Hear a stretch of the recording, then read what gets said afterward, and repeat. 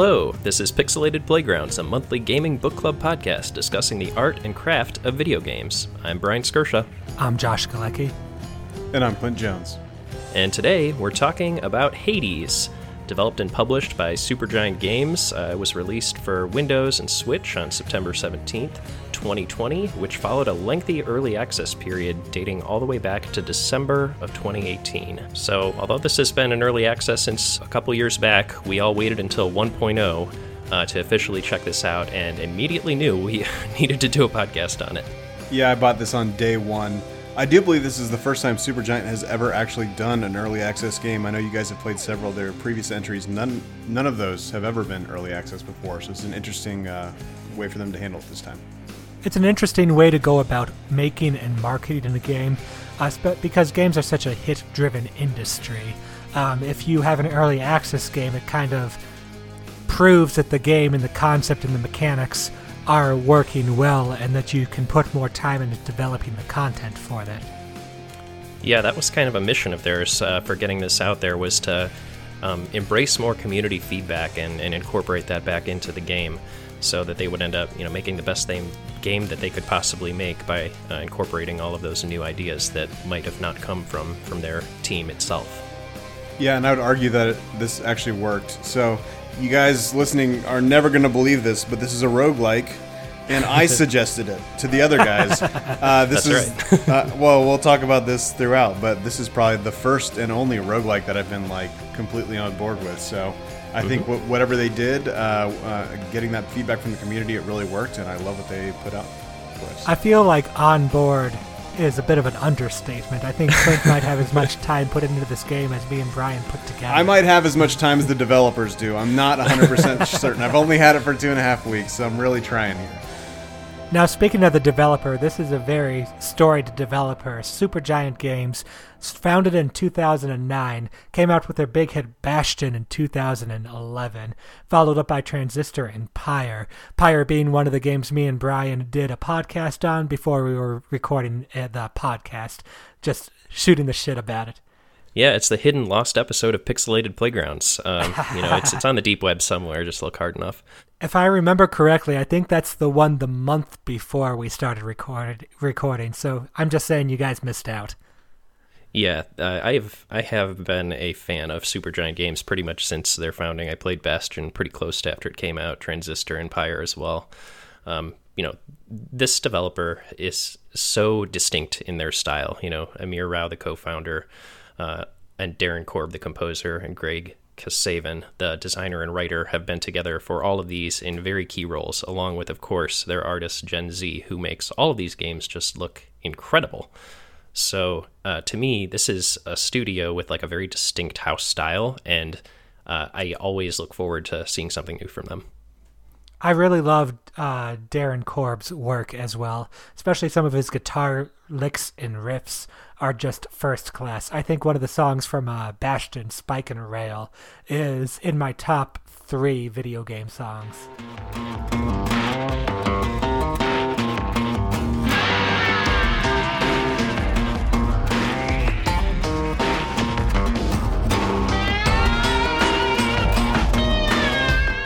Yeah, I actually went out of my way to listen to the songs outside of the game for Hades.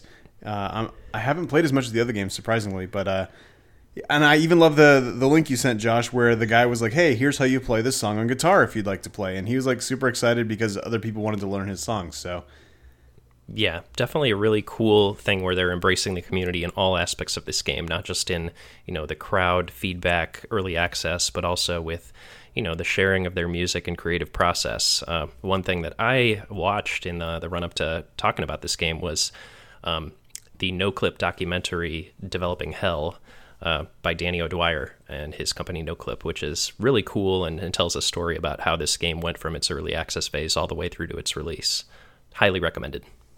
Do they talk about maybe some of the ways they embraced the early access and took the feedback from the players and incorporated it? They do. They talk about the patching process and what they included in each patch, and basically how they went about sort of meeting, looking at reviews, looking at what streamers did. It was pretty eye-opening, honestly. It even went into some more in-depth technical stuff in the run-up to their 1.0 release. You're going to love this, Josh. Bastion was originally written in XNA and then moved to C#. It sure was. No, it was written in XNA and I think moved to Monogame. XNA being in C#, the computer language itself. Right, so they basically have utilized that same engine and tweaked it and upgraded it since then, and now finally with Hades ported it to some native C subset for portability and performance reasons. Interesting. It was cool too. I watched a bit of that last episode. They were kind of talking about how they were just getting ready for the final push of the game just as COVID hit, and then they've had to revamp their entire system. They abandoned their office. I believe it's in San Francisco, correct? Mm-hmm. And then just kind of do this all remotely from home. It was kind of fun to watch and interesting to see how they've met this challenge. But more than anything, I'm not the hugest fan of early access games, but some of my favorite games come from early access, and I believe that when a company does it right and engages the community properly, they get some of the most special end result because it's made for us and it's almost like by us too, which is kind of really cool. It's certainly a potent option when used well. So what was the premise that they iterated on through all of this player feedback? Basically, the idea behind Hades was the player takes on the role of Zagreus, the prince of the underworld, the son of Hades, who is trying to escape from the underworld and get away from his father and join the gods on Mount Olympus. But actually, it is to find his mother.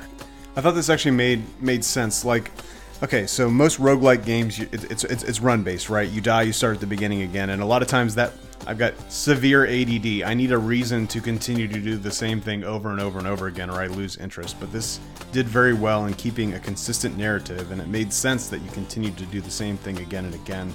And it kept enough of that string between each of those runs that it kept it interesting for me. Having the main character be a god or a demigod of the dead, who, of course, he resurrects each time after he's killed and has to start everything over again. I thought that was a really good stroke of storytelling. It allowed them to weave a consistent narrative thread throughout each of the runs you had. You'd go out, you'd die, you'd come back, you'd get some new dialogue, some new story bits, some new information, and you'd be able to feel like you're making progress even if you didn't make it out of hell. Yeah, I wasn't even mad, honestly. If I died, like, I'd be annoyed, but then I'd be like, okay, I get to go back. And then it's this constant loop of combat, and then you go back, and then you get a story arc for a little bit, and then it's more combat, and then more story arc. It's almost like a reward system, almost. Yeah, definitely. If there's one thing I love, it's a diegetically justified mechanic. Basically, the rebirth of Zagreus with each run, it makes sense mechanically, it makes sense in the story as well. And that combination always makes me feel good about what's happening on the screen. You don't have to think twice about game logic. It just sort of, oh yeah, that's how that would work. Of course, it makes sense. Yeah, and they do a good job with the humor of it too. Like, you go out, you fight, and then you come back, and then Hades is like mocking you for how stupidly you died the last time. And then you get to go off and meet your friends, and then you go out and do it again. And that just makes it all so much more satisfying when you finally do reach that success point. The game definitely has some great writing to it. I mean, even I think I'm 50-something runs in, and I'm still getting new dialogue for, the boss you face every time you get out of the first level or things like that. I feel like it's never going to end. I feel like they must have 100 or 200 runs worth of dialogue in there. It really does seem like the font of new things that the characters will say to each other and the combinations therein are never ending. It's staggering how I've literally never seen a piece of repeated dialogue yet, as we said, dozens of hours in. And on top of that, it's all really good writing. Clint, you touched on the fact that they, sort of make fun of each other and treat death very casually. The casual way that Hades and Zagreus regard death is really interesting because, it's all around them. They're literally immersed in it. Yeah, Greek mythology is actually one of my favorite settings to begin with. So this game already had a leg up before it started for me. But the way they handled it with that like tongue-in-cheek humor, like I loved every bit of this story. Honestly, I think, so you guys are like 35 hours in. I'm about 55 hours in. I still haven't seen a repeat on dialogue. They still do new things every once in a while. Right when I think they're about to tone it down, they do something new, and I'm like, wait a minute, like this is what happens to the guy that only played for 30 hours? He doesn't get to see any of this, like only for 30 hours, man. Yeah, I initially felt like a pang of guilt because my first run that I encountered the first area boss, I beat her, and I was like, oh no, I'm not going to get to see all of those failure dialogue choices. Oh no, I still saw them. Don't worry. I've died to her many times since then.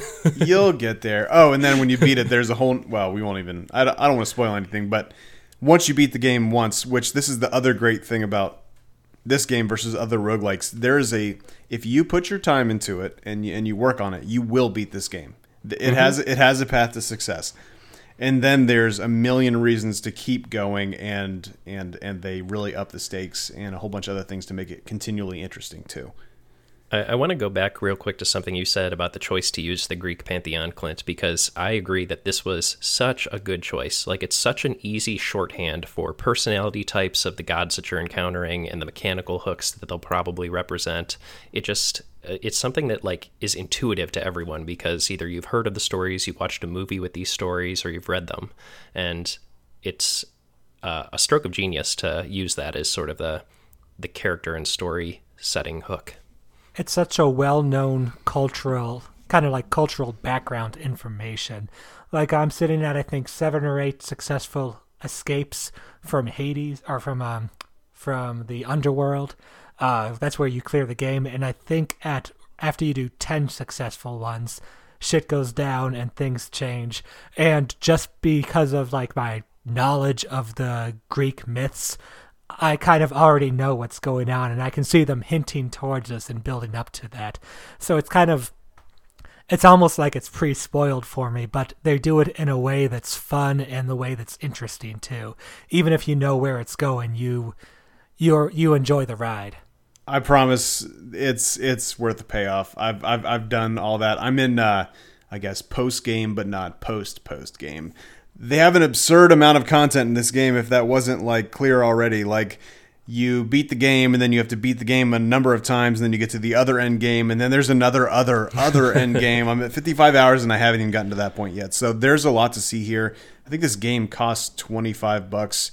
I think previously I said in a previous podcast that Hollow Knight was probably your best bang for buck for entertainment.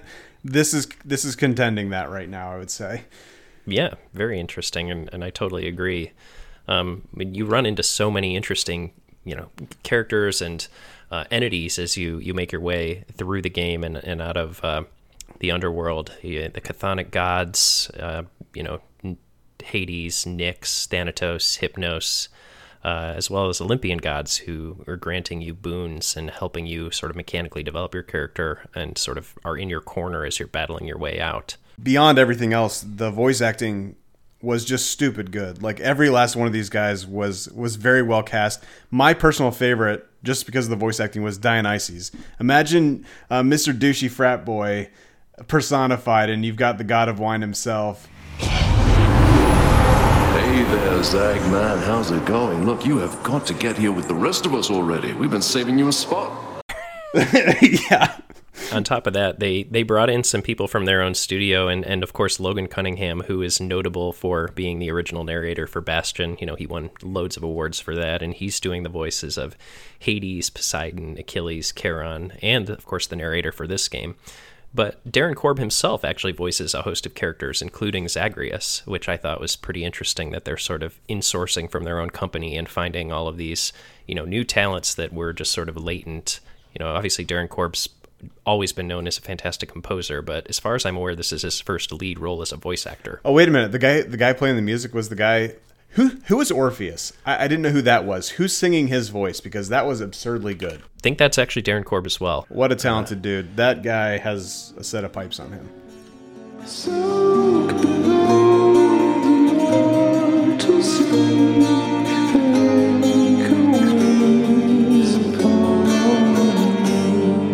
On top of that, you get to meet Eurydice, who is Orpheus's muse, and definitely has an interesting side arc that the game goes down. I haven't finished it yet, but Clint, I think you have. I don't know how much of a spoiler you want to get into there, but that storyline was very compelling to me. We're going to do a no spoiler cast here because I don't want to take away from anybody's runs here, but that was definitely one I was more interested in as well, and it's definitely worth pursuing for sure. Mm-hmm.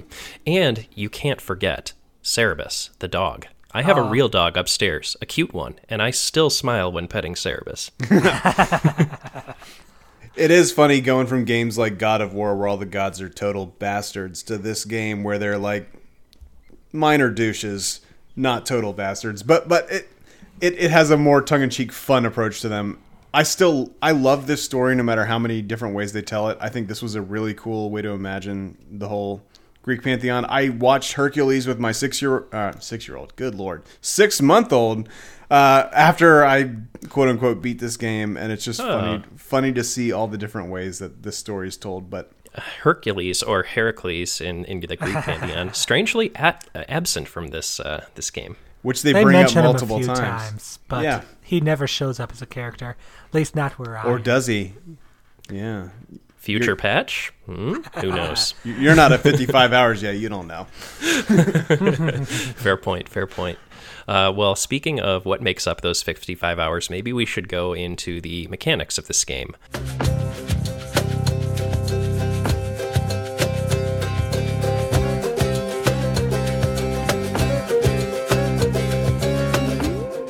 Oh, the combat in this game is just first-rate combat here. Definitely, I'd almost say the star of the show is the type of combat loop they have in the game, where you select a weapon at the beginning of each run, one of 6 weapons. You get different boons from the different Olympian gods that give you new powers, and it's that combination that makes up its roguelike goodness. Yeah, every single run you get something different. Like Josh was saying, you can pick one of 6 weapons at the beginning of the run, but every run has a different set of boons. So the Olympian gods are kind of trying to screw over their estranged brother Hades by helping you get out, and basically they all have a set of moves that they can offer to you. And I've said, I've played this through probably 60 plus runs, and I've never had the same build twice. There's an awful lot going on. Actually, I haven't even seen all the boons at this point. I think each of the gods has something like 20 to 30 different boons, including a number of them that are duo boons they use if you have, Artemis and Zeus going together. If you have certain boons from each of them, you might qualify for this super powerful boon from both of them. Yeah, you're getting sort of, in my opinion, the Bastion DNA in the weapons. The iteration of layering combinations brings in some stuff from Transistor, and then Pyre's persistent storytelling sort of framing everything. It's really a nice, conglomeration of everything that they've done, and then they ratchet up the tightness of the combat, where it almost feels like a combination of Bastion's combat mixed with Doom Eternals. It's just so fast-paced and so tight, and it requires your attention at every moment when there's a lot going on the screen. Yeah, that's a really good call out. With Doom, where you're constantly dashing all over the place. You dash, you attack, dash, attack. That's what this is like, just constant action. And unlike other roguelikes where I feel like you got to play it safe, because you're gonna it's run based. When you're dead, you're dead. This one, it forces you to get right in those people's faces the whole time, which is kind of cool. Especially with certain weapon sets. Yeah, it definitely weirdly evoked a lot of feelings of playing Doom while I was playing it, which I did not expect from a Supergiant roguelike game. But here we are, and it's a masterpiece. You're fighting your way out of hell instead of into hell. It's almost the same thing, just in reverse. Yeah, forgive me for blowing a 3-word review here, but it's a reverse Diablo. Oh, wow. Spoiler! Man, I thought this was a spoiler-free podcast. That's what I thought. Oh, well. No, it's not. That's not my 3-word review. Don't worry, I got another. Brian wrote 10 of them. He's going to read all 10 of them here in a little bit. Well, you guys were speaking a little bit about Doom. One of the things that reminded me heavily of Doom was this game was a very room-based combat kind of thing, where you'd run in there, or you'd come into a room, and enemies would spawn around you, and there'd be this very intense action sequence, very much like Doom had as well. You had your, 3 or 4 big rooms per level that you had to clear, before you got to the next stage. And it was a very intense moment, and then you had some more, you had a little bit of a relaxation in between, kind of keeping the pacing varied. Now, this is something I've been thinking about adding to one of the own games I'm designing. What do you guys think about having that kind of pacing of combat, having, high intense action and then a little bit of rest in between? Like, how did this game do it well? Because I think this game did it very well. So I think especially when you start to develop the game further in terms of utilizing the contractor to add new rooms, finding those rest rooms where you get the fountain was just an amazing feeling when it happened. So I definitely agree that the highs and lows, ebbs and flows of combat, and how there's always a restroom after the boss. Not a restroom, a rest. You're not taking a shit in the underworld. I don't know what game Pissing Brian in the fountains. played, That's what his You know what character's doing. You know what I mean. a room But- for resting. Yeah, a respite. But yeah, so I think that's a masterstroke. Like, absolutely, I think that the ebb and flow of that type of tension is what makes each area or each type of mode, the hectic combat versus the resting, feel so much more potent. I agree. And then beyond the porta potties that Brian was talking about here. Yes, the old Shitaro Hades. Yeah, well, that's the last porta potty. A porta potty in hell is the last porta potty you want to go in. But anyway, there's there's also these rooms in each biome, I guess, where there's a possibility for a narrative story as well. So there are quite a few characters that start popping in, and actually a lot of them you don't even see. Some of them you don't see till you beat the game, and some of them even further than that. Where new entire narratives open up, and then like I found myself like hoping like, oh, I hope I meet this person on this run through. And it wasn't even because something they could give me, it was because of something that I thought that they might add to the story. So that was kind of cool. But I think, Josh, when we're talking about how that all plays together, if you keep it high octane combat the whole time, you lose people. Like you have to give them a moment to sit back and reflect, and it's almost that anticipation too when it slows down. People know it's about to kick back into high gear, and it also kind of makes it that much sweeter when it does kick back in. So It's a bonfire syndrome. You just feel so good when you finally hit that new bonfire. Sit down. You know what I'm talking about. It's Dark Souls. Now, I feel like with this game, too, it was a very kind of legible structure. Like, after you played a few times, you would know what was going on. Here's your big combat fight, and then you have a moment to relax and smash some urns looking for spare change. And then you get to the next room, there's going to be another big fight going on. So it wasn't like something like maybe Dark Souls where there's ambushes and you don't know what's going on as much. I think that was possibly a point in its favor, too. It was the pacing felt more deliberate. Different type of feeling, but a very, very well done and well executed. they also telegraph things very well too. So there's obviously, like many roguelikes, there's varying paths, right? So this reminded me, again, I'm not as well versed as you guys are in roguelikes, but this reminded me a bit of Slay the Spire, where you've got multiple paths and you can choose ahead of time, like, okay, well, this I'm going to choose risk versus reward here because I want this kind of outcome. So you know what you can earn if you go into this next diverging path. But the other cool thing is there's certain things that are only for this run and things that are persistent throughout. So there's certain kinds of I guess currency, if you want to call it that, that can do different things that persist, like darkness or the gems or the nectar, things like that. And they even had different colored doors based on, is this something that helps you in your run or is this something that helps you persistently? And it kind of helped you make those decisions clearer. I really like that. It helped you strategize a bit. Yeah, after each of these rooms, after each of these big fights, you would get a reward, whether it was a boon from an Olympian god or darkness points you could spend to power yourself up in future runs. Each combat had a treasure that appeared afterwards that helped you out. Yep, even things such as the chthonic keys, which unlock new weapons, or the ambrosia, which will help you strengthen your NPC relationships. All of these are found as you're traversing your way, and you're choosing to go pursue those as you make your way out of the underworld. So every room you go into is progressing you along the power curve in one way or another. Which is sort of Hades' trick. Every run is guaranteed to make you get better in some way. It removes some randomness aspect of the roguelike that might cause you to have a shit run that lasts 5 minutes. Yeah, I actually felt for once that this was a roguelike that actually paced well. I never got tired of what I was doing. So, like, let's say I was really slamming my head against that second world boss.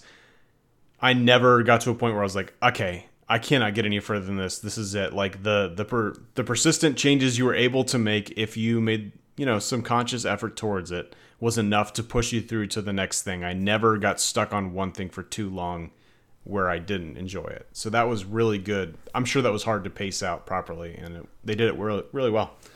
Another interesting thing from a roguelike perspective is that in this whole game, in my 50-something runs, there's only been one run that I've abandoned because I thought I had the suboptimal set of boons and whatnot for other things. There's other games I've played, a lot of other roguelikes, where if you get to a certain point and it's like I don't know, you guys just played Tony Hawk again, I know, and you'll go through a level in Tony Hawk and you're like, oh damn, I missed that kickflip over there. I'm just going to start back over. And I remember playing Tony Hawk myself, and it would be like the first 10 seconds. Oh, I fucked up. Time to restart. So this game, there's only one time that whole my whole playing experience where I thought, this run isn't worth continuing. I'm just going to start over. They have a very there's randomness to it in the builds you'll have, but it's not easy to make a bad build. Agree. Yeah, the synergies that they are able to pull together, or that they somehow make work, regardless of which set of maybe 3 or 4 gods end up appearing on a given run, is astounding. Like, somehow they all do seem to have interesting interplays with each other and the weapons. So there's so many dimensions of what you can get on a given run that... Yeah, you're not really heavily incentivized to just give up on a run, because either way, you're also still gathering stuff that'll help you along that power curve in the broad sense. It's got good long-term goals. They have a really good long-term progression, too, with the weapons. There's 6 major different weapons your character can use as they're trying to escape from the underworld. And the weapons, obviously, you have they have different playing styles. You got swords, spears, bows, shields that you use, fists, and shotgun or rifle or something like that. You mean the adamant rail, a very popular weapon of the early Greek, Aegean civilization, of course. Oh, they work that into the backstory too. It's the one weapon, quote unquote, that hasn't found its way out of the underworld yet. Yet, they say. Yeah. Oh man.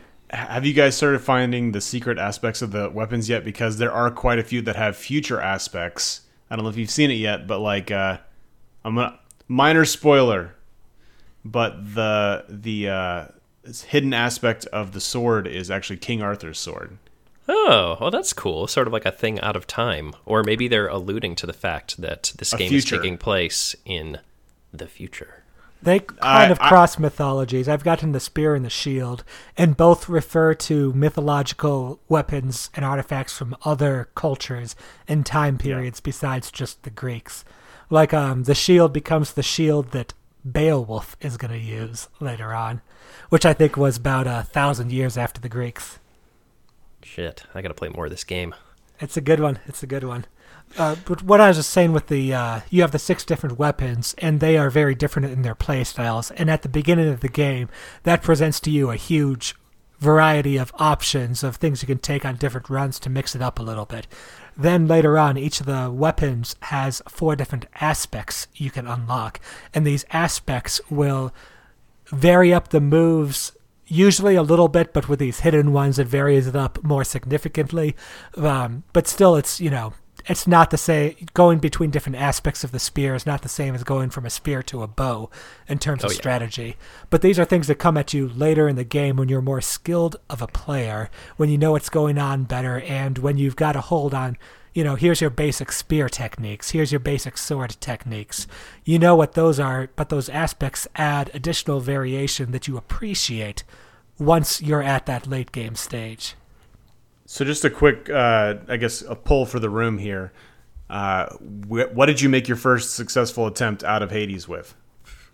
For me, it was the bow. I believe it was a bow build with Artemis, the critical hit build, and I just kept my distance and played it safe and lobbed a lot of Dionysus grenades and shot a bunch of bow.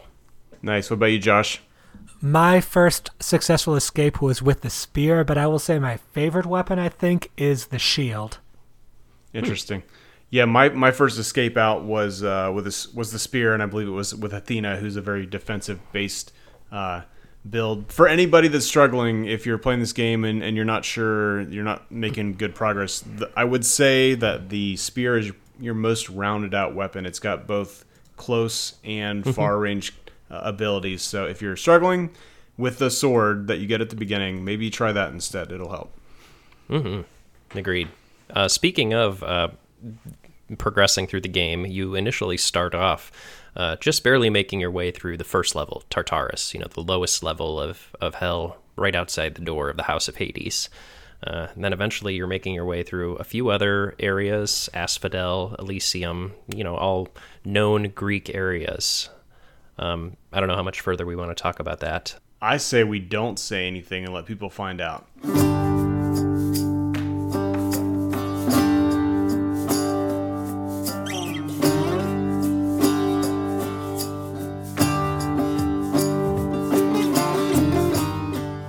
One thing that I do want to mention is there are the 4 major levels in the game, and the 4th one did an interesting thing to mix things up. Instead of these wide open rooms, all of a sudden you were playing in close quarters. And that really, the first time I got there, that really messed up my strategy, because I was all trying to be the ranged sniper in that run, and you weren't able to give yourself enough room between you and the enemies. It's a small difference that had a big impact on your tactics and strategy. Yeah, without spoiling anything, I would say that the fourth and final biome it can really screw you up. The best laid plans throughout the first 3 can be totally destroyed if you have a bad run through that 4th one. It forces you to be well-rounded, which also incentivizes you not getting rid of a run if a boon doesn't fit your build, quote-unquote. Because if you think about it, like having a boon that doesn't fit your build will probably end up helping you for this switch of strategy required in the 4th biome. For sure, there's actually certain ones that I considered completely useless throughout the first 3 that I'm like, wait a minute, if I take this now... This is my salvation. Yeah, this will help me out a ton in that last one, so I'm going to do this and hope for the best. Mm-hmm. That's a great call out. And of course, each biome is capped off by a boss. And the bosses are really great and really pretty memorable. And the cool thing that they do with them is they switch up mechanics that they present, or even characters that are presented within them in terms of the first one over time. Yeah, so like, again, first and second. On run 60, I still feel like I'm seeing enough new stuff that it keeps it interesting. It's not the same thing every time. There are multiple mini-bosses per area. There's multiple boss choices in some areas, and they're still adding new stuff 50, 60 runs in, so it keeps it fresh, even when you think you've seen it all. One of the interesting things they do to kind of keep the game challenging for you, you gotta beat it 10 times apparently to get to the next juicy bit of storytelling. They do these things called packs of punishment once you get out of there the first time, and these are optional difficulty multipliers you can add on to your run. Things like taking extra damage from traps, or giving the bosses extra move sets, or giving the enemies extra damage. There's, I think, probably between 10 and 20 of them you can pick. But if you choose a pact of punishment, it allows you to regain the rewards you need to power up your weapons, deck out the hulls of the dead with, all the best swag, improve, the rooms and the fountains that you find along your way. So I felt like that touch of giving you those rewards again when you did a weapon with the higher levels of difficulty, with more of these packs of punishment. It gave you the reward for doing it again, and it gave you a really good reason to try to do those in the first place. I was going to say, again, we kind of mentioned it off the top, but this is the first game that's actually made subsequent runs interesting. I have done all 10 to get to the final ending and plus a little bit more, and I have played quite a bit with those heat settings, and they do significantly change the gameplay. Now, a lot of times you'll get, for games like this, you'll see options like, I don't know, increase the enemy's damage by 10%. You're like, okay, that makes it harder, but not necessarily more interesting. There's quite a few of these, and Josh, you're right. I think there is about 20 of these, and with multiple levels per each, that can completely change how the game plays out entirely. And in then interesting ways, too. I remember the first one I took was all enemies negate the first hit they take. And I'm like, oh, that sounds easy. I'll just hit them again. I got through 2 or 3 levels of this, and I'm like, oh my gosh, this is much harder than I anticipated. Yeah. I've actually beaten the game with that doubled, where the first 2 hits mean nothing. And when you're getting in one of those rooms where you're getting swarmed by the skulls or by some of those other things, that really starts to punish. But yeah, that's just one example of like, again, like 20. I've also done the ones that add extra movesets to all the bosses. Crazy. Mm-hmm. It completely changes every boss in the game. Well, the thing is, with a roguelike, you get to learn the bosses. Like, every boss I came across, I died to a couple of times until I learned their patterns, and then I stood a chance against them. When you add in new movesets for them, that changes their attack patterns. You don't know what's going on again. I think that's a good way to like keep you on your toes when you're in the late game. For sure. But I would say, let's not spoil too much. I think one of the best things about this game was the discovery and the fun of seeing everything for the first time. All I will venture to say is that if you keep going with it, you will continue to find plenty of reasons to continue playing the game. And not insignificant among those reasons is you get to see more of the incredible art and the amazing music that is going on while you're navigating your way out of the underworld. So the art, once again, it's gorgeous. It's the signature Supergiant house style. Gen Z puts on a masterclass in her art department there at Supergiant, just makes an astounding portrayal of all of these different gods. Like, they just seem perfect to me. Like, they perfectly portray what we're supposed to be going for with each god. I don't know why, but and maybe this is why I love it so much, but it reminds me of 90s Marvel comic book art. Mm-hmm. And that is that's like my home base. I love that stuff growing up, and their art style really reminds me of that, especially in this game. I mean, let's get it out of the way. Everyone's very attractive. There's thick line drawing. It's very it's a super hand-drawn look. It is very personal. It's good art. It elicits a feeling when you see, one of the gods come up for the first time. You're like, yep, that's what the God of War should look like. Or, yeah, that's exactly what I think of when I think of Dionysus. Yeah, Brian, you mentioned the music also. I think this is one of the few games where I've walked into a room, heard a song playing, literally stopped, put my controller down so that I could hear the rest of the song, and then continued.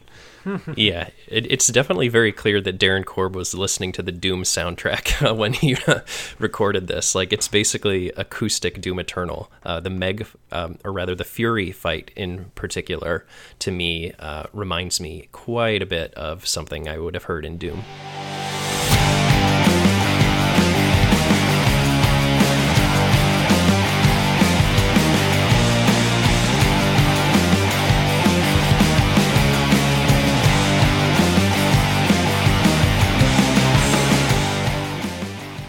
Yeah, I think it's the quiet, subtle moments that he even shines even brighter, which, again, Fair not point. to give too much away with, but Orpheus and Eurydice, when you get them in a room together singing, I stopped and I listened to the music for about 5 or 6 minutes before I continued playing.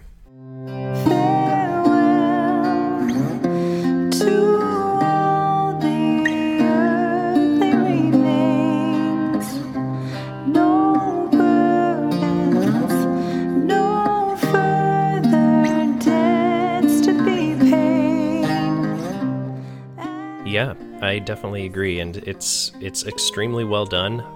And despite the fact that they probably had to do a lot of recording for some of the later stuff in their own homes, as we work remotely during the global pandemic, it is really something that this all came together in such an astounding and cohesive way. Agree. I would have never known that they weren't all together all the time, being super collaborative. Again, it's hard to be collaborative when you're not in the same room, but we didn't feel that at all, I don't think, in the end product. Mm-hmm. I think it helps that you have almost 2 years of experience working together on the same game before the pandemic strikes and everyone has to scatter off a bit. Absolutely. I mean, the team's certainly grown over the years, but the core team is still there, and there's only, as I understand it, been a handful of people total that have left this team over time. They've just sort of snowballed their studio. The original founders are still involved. Some of the original engineers and artists from, we mentioned, Gen Z and Darren Korb and all these names that are in the basically the indie pantheon of artists and game developers, and they're all in the same team. Of course they're going to make a great game. Yeah. I'm going to have to go back and play. I mean, they were on my list anyway, but I'm going to have to go back and play the rest of their games, because after playing this one, if this is any bit like the rest of their games, they're all worth playing. We played Bastion and Pyre before. I know Brian played Transistor. I just bought that myself. I'd say between Bastion and Pyre, I liked Bastion myself better. Gotcha. It's definitely on the list for this winter. I played all of them, and I like all of them for different reasons, but to me, this is a quantum leap for the team. I really do think that they brought it all together for this one, and it's their finest work by far. I think it's their finest work, but not by far, perhaps. Do you think that the reason that they were able to make that big of a leap was because of this early access? So, in my mind, we keep talking about all the polish and how everything was so well put together, and we talked about how these gods have 20 boons each, and there's 8 of them, and how all those things still manage to be tight and balanced. I think that all comes from being able to push development out over a long period of time with excessive play testing and without a deadline looming over, we've made $0, we need to get this out now. I think they probably really were able to make a much better product because they took that approach. I think you're definitely right in that, but I think it's also a team really knowing its strengths and then adapting them to the best idea they had at hand. The interesting thing that I find about Supergiant is that none of the games that they've developed so far have been in the same style. The first one's an action RPG, or really just an action sort of beat 'em up. The second one's a turn-based tactics game. The third one's basically a fantasy sports game, and now we've got a roguelike. So, say what you will, but they're clearly just applying their greatest strengths to whatever form the story they have takes in terms of the medium. I definitely felt like there was a lot of Bastion DNA in this game. In fact, they did a little bit of a callback to that. The Daedalus hammer is the same hammer you use in Bastion. Yeah, it's basically the exact same model as the Kale hammer, I think, or something like that, from Bastion, which is cool. I love a developer with some history. A little bit of an Easter egg. One of the interesting things I noticed as a game designer, and again, comparing this to Rogue Legacy. In Rogue Legacy, you died, and it takes you to a screen where you build a fortress, you spend the money you have, and then you start your next run. In Hades, you come back through the Pool of the Dead, go through the halls of Hades, talk to all these different people, get all these juicy bits of new story and dialogue. Maybe you unlock a few things, unlock a new weapon aspect or a new weapon or something like that. You spend 5 or 10 minutes going through the halls of the dead and upgrading the fountains or the hallways or putting new decorations in, getting your upgrades at the different areas. You go through to the training room where you pick a keepsake and what you see what weapon gives you the extra bonus. And at that point, you're already kind of committed, oh, I'm right here. I might as well start another run. I've never not, I gotta be honest. It was a very good way to keep that loop going on. it's kind of like you have the momentum. You're already right here. You might as well start the next run right now and just kind of see what your first boon is going to be. And just clear the first boss. And look, you spent another hour on this game again. That sense of momentum really gets kicked off right at the start. Right before we started recording this podcast, I started a new game, like a new save file, just because I couldn't remember how the game exactly kicked off. There's literally a 30-second cutscene where, they lay out Hades, like, saying, "You'll never escape, blah, blah, blah," and then it immediately just drops you into the first run, where you have no power-ups, no nothing. You'll be extremely skilled to make it to the first boss, and you'll probably die there with 99% likelihood.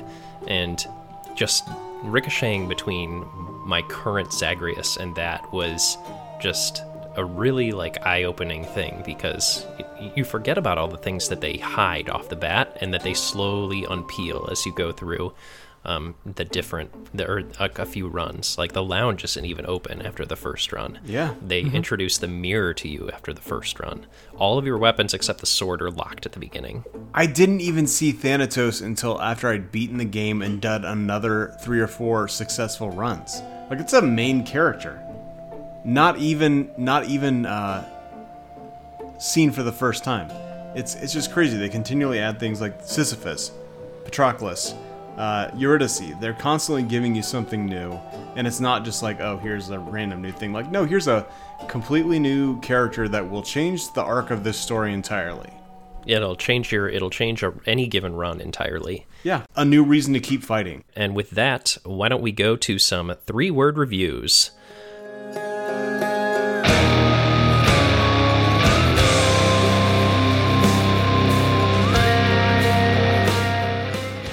So I'll kick us off, and my 3-word review is an auteur apotheosis, and I can feel Clint rolling his eyes. Hang on, I'm looking up the word apotheosis right now. All right. So if you've watched Supergiant from the start, as I've talked about throughout this cast, you can start to see all of what they've built there. The music of Darren Korb, the art of Gen Z, the DNA from the previous games that they've had, all rolled into this. It is basically all of the mechanics and all of the specialties that they have rolled up and taken to the next level. It is, if you will, an apotheosis of their form. A huge thumbs up, unparalleled recommendation for sure. So apotheosis means exaltation to divine rank or stature, deification. So props to Brian for the good vocabulary word right there. This game was a thumbs up for me as well. My 3-word review for this game is tightly woven tapestry. This game combines so many different elements of things that make Supergiant games good. Great music, great art, really good, tight core gameplay. And that combat loop, it just keeps you going. It keeps you coming back for more. It's a very, very tight combat. The actions you take, they're very satisfying. The little bits of feedback you get, the UI polish, they all add up to have a superior experience with this game. So mine is a tightly woven tapestry. And mine would have to be the new standard. So for me, roguelikes, as popular as they are, have never landed quite right with me. There's been a couple that have okay, I like pieces of this or pieces of that, but this is the first roguelike game for me that I have absolutely enjoyed, beginning to end. And if you made me say a bad thing about it, I would have a hard time finding something. Like, I'm really thinking about it. The music, the story, the gameplay, every bit about it is wonderful. It's very clear here that this is a team that knows who they are, what they're about, and they have no problem putting that out there. I really enjoyed the way that they gave an interwoven narrative throughout this multi-run kind of game. I really hope that this kind of thing takes on, and this is where the genre goes. I think that I will probably play every Supergiant game that they've ever made after this, and any one that they make after this. Like, I'm so excited to have found this gem, and I really think that anybody with $25 should play this game. Seconded. And thirded. All right, for us here at Pixelated Playgrounds, I'm Brian Skirsha. I'm Josh Galecki. And I'm Clint Jones. Take care, and keep on gaming.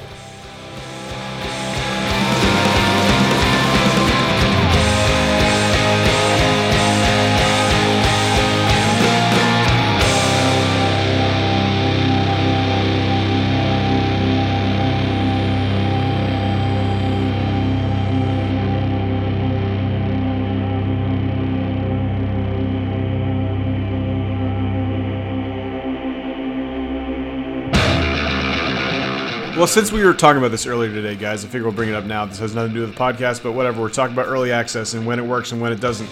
Everybody was supremely annoyed with, as I was, about Baldur's Gate 3 being early access. I did find something out, though. Every other game Larian has ever done has been early access, including Divinity 2, which a lot of us would consider to be, is that pretty a good quasi AAA game? I don't really know. It can pass as one for sure. I mean, it has a ton of content. It's extremely well done. I loved Divinity Original Sin 2, and the only reason I didn't finish it is because it's fucking long. Yeah.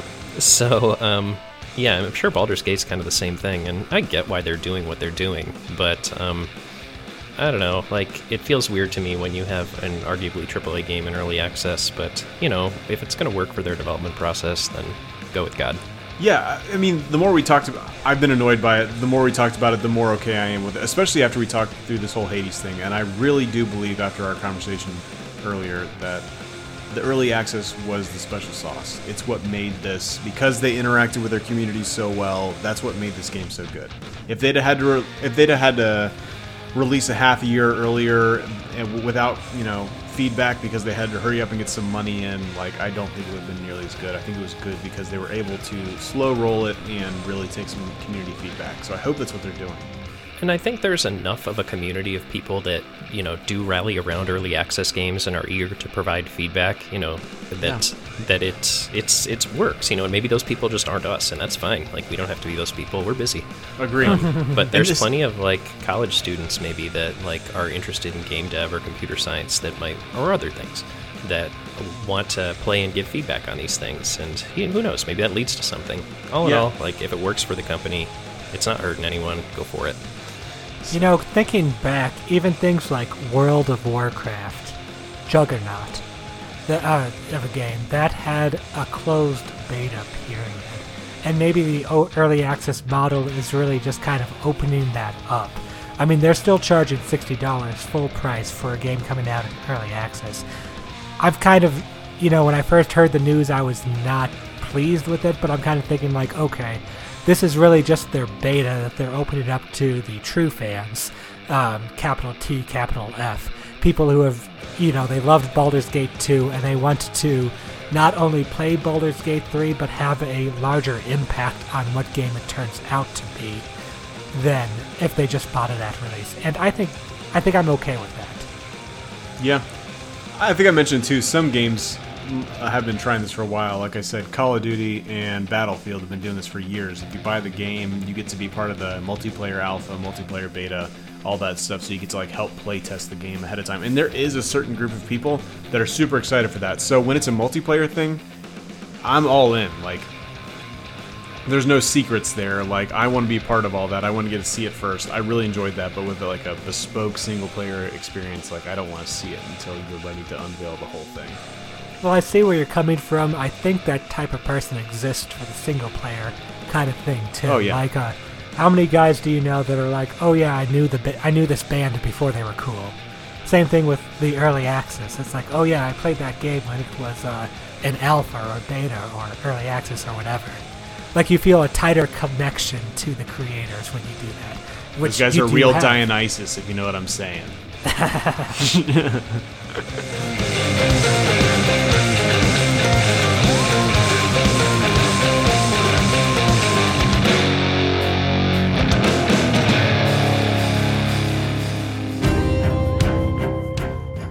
So one other thing I did before we get too off track, really want to talk about specifically about Hades, was how well this game did. The reason I played 55 hours, it's really hard to sit down and time commitment, be like, I'm gonna play 4 hours of this game. Even though you end up doing it, it's hard to put that aside up front. So games like Ghost of Tsushima, where I know I'm gonna dig in for an hour or two, it's hard for me to want to sit down because I'm not sure I have that kind of commitment in me. But we talked about this sometimes with games on the Switch, like Into the Breach. But this game was so bite-sized that it really worked very, very well. You could sit down and be like, I'll just get through this one biome and it'll be fine. Now, granted, you're gonna get through 12 because you can't put it down, but you have the option of starting a run, playing through a couple of stages, and then you can put it down. And they have a save. LOL. Like Right. I've ever done that. Right. But they do they do have a save mechanic where you can stop. Saves every room. Yep. Yeah. And then you can keep going right where you left off. And it's no big deal, and it's easy to put down and pick up, and it makes it super digestible. Diegetic, one might say. And It's cut. Let's It's cut. say that. It doesn't count. It's cutting that out. It doesn't count.